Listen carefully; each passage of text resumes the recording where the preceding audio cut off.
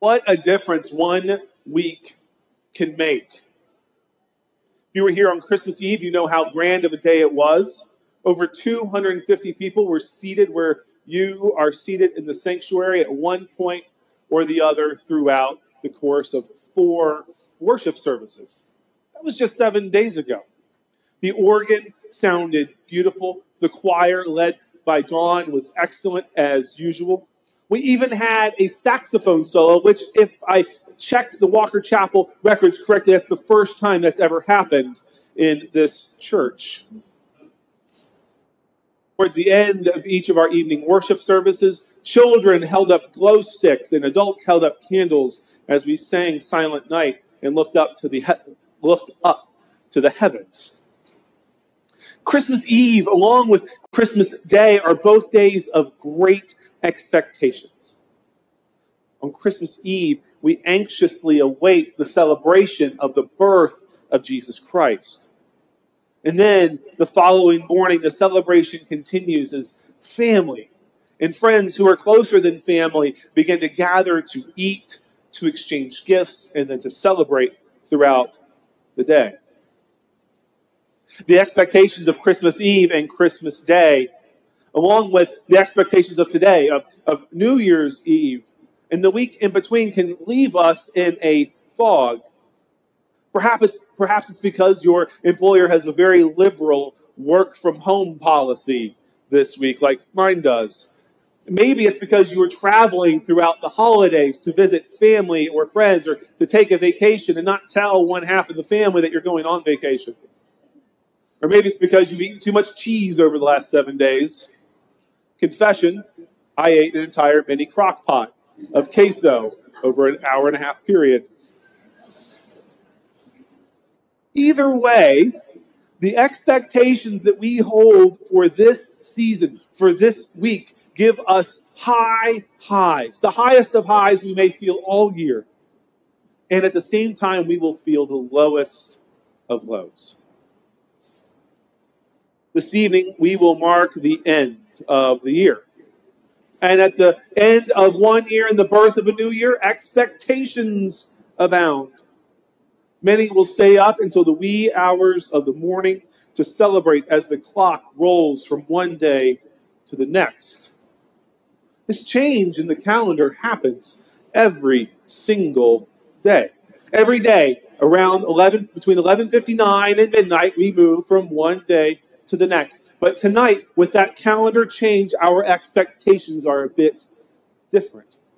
We expect new possibilities will appear as we move from tonight into tomorrow, from this year into next year.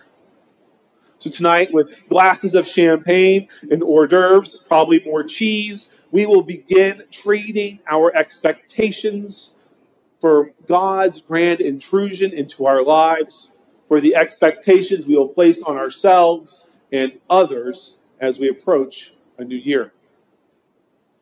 Suppose Advent and Christmas Eve were the season of great expectations.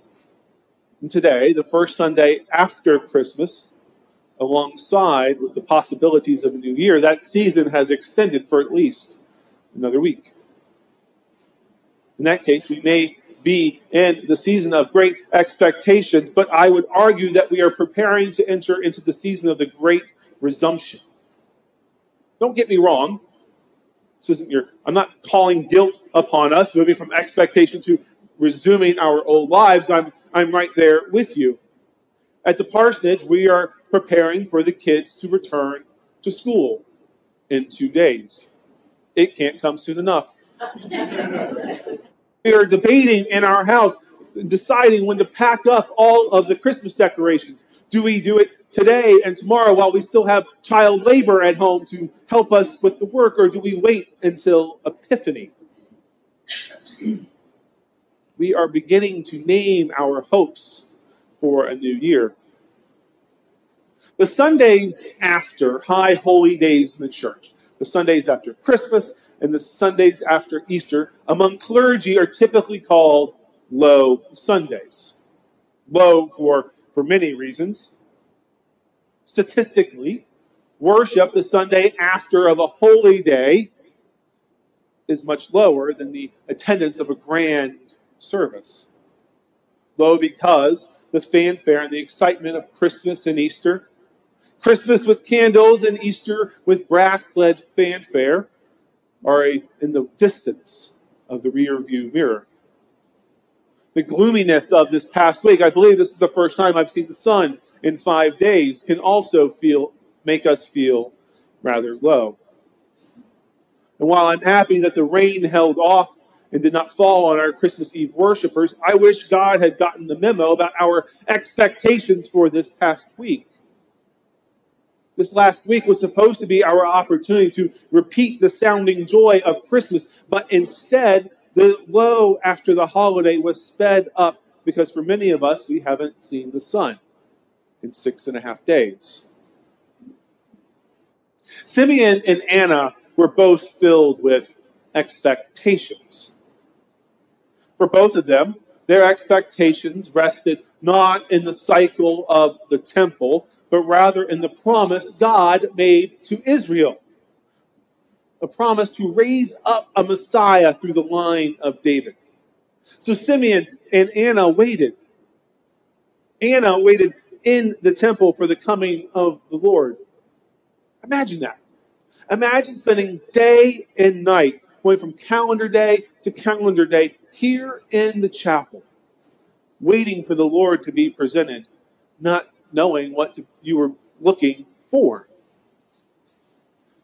Simeon had the Holy Spirit resting upon him so that he would be able to go to the temple to find the Messiah. But what would this Messiah look like? Would it be the mighty warrior that many in Israel expected?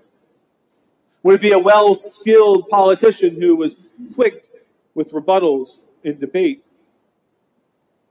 A baby entering the temple so that the child could be presented, so that the parents could offer a sacrifice according to what Leviticus instructs the family to do? Would it be a family presenting a child with 2 turtle doves or a pair of pigeons, signaling to us that this family is not a family of great means? For many of us, that family would walk past us and we wouldn't think twice about the child they were holding. And you see, Simeon sees the child coming toward him, and the Holy Spirit does whatever the Holy Spirit does, and Simeon grabs this child, and then echoing what the angels had told the shepherds in their fields as they watched their flocks by night, announced that this child was a light of revelation to the Gentiles, and that this child was for the glory of the people of Israel. And Simeon hands the child back very gingerly. Pro tip for the church: you should never just grab somebody's child and start singing praises to God. Ask permission and then sing praises to God. It will work out better for the entire congregation if you do that. But a few minutes later, Anna approaches the family and again begins to praise God and to speak about the child. And that Israel was looking to this child for redemption. The heavenly hosts were gone. Their songs that filled the night were no more. The manger was a distant memory in the rear view mirror, and still Simeon and Anna were able to lift their praises. Mary and Joseph were going about the business of being a Jewish family living in Nazareth, having to travel once again with their child to the temple. They scrounged up whatever they could find for their meager offering, perhaps not expecting what was about to happen when they entered the temple in Jerusalem. Anyone who has ever traveled with a newborn knows that you are supposed to expect the unexpected. That's why diaper bags get bigger and bigger and bigger, always filled to the brim with extra everything. Diapers, formula, wipes, blankets, clothing, or whatever else your child might need. Parents of newborns expect to need all of these things at one point or another, but many parents will always tell you that they needed the one thing that they didn't think that they would need, and that one thing is always different for every child. Simeon and Anna were clinging to the expectations of Israel. The expectation Israel had was that the Lord would raise up a Messiah through the line of David, mighty David, the giant slaying king. So Israel waited and prayed. They searched the scriptures like Anna did, and like as they had done for centuries. And then one day, without much warning, the expectations were fulfilled in a child. In the middle of Mary and Joseph taking their son to the temple in accordance with the law, in the middle of Simeon and Anna's prayers, the expectations of the Lord were fulfilled. The joyous expectations of the manger were revealed in the middle of the day-to-day life of Mary and Joseph and Simeon and Anna.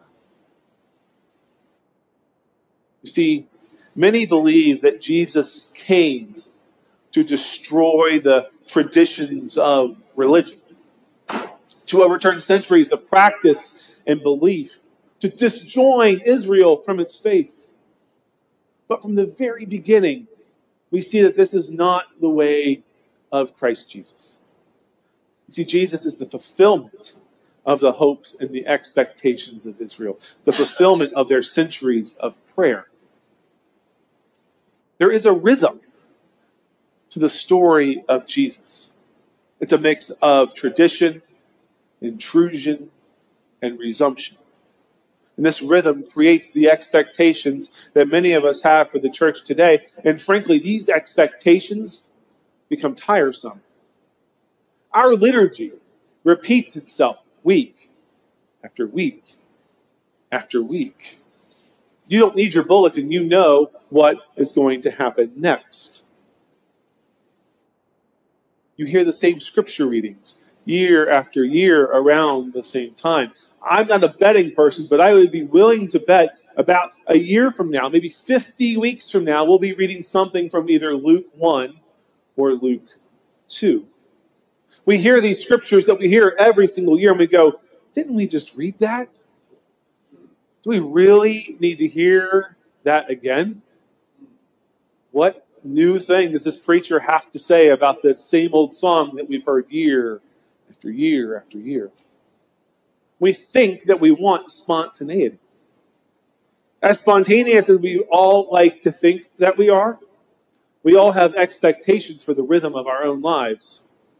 And much of that rhythm has played out as expected over the last week. A week ago, we lit candles, we held them up, we looked at the heavens, we sang Silent Night. The next morning, we opened gifts. We feasted all day. And then we prepared for what was next.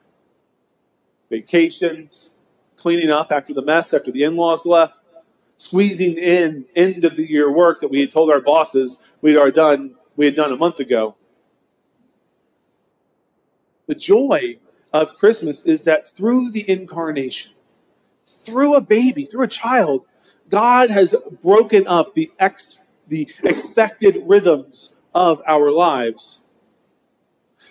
While the day-to-day grind of Israel continued after the shepherds finished their singing and dancing, God continued to surprise the faithful at the temple, in synagogues throughout Israel, at a wedding in Cana, throughout Galilee, and ultimately through a borrowed grave. On Christmas Eve, I told you all that when heaven and earth collide, the aftermath is not destruction, but rather it's joy.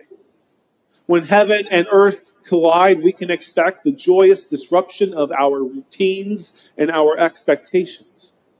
So on this first Sunday after Christmas, we celebrate that while we may want Christmas or Christianity, while we may want Christianity to be warm and spontaneous and full of miracles, Christianity is about the habit of prayer. Christianity is about the habit of studying God's word, like Simeon and Anna, quietly waiting for the Lord to reveal the Lord's self to us.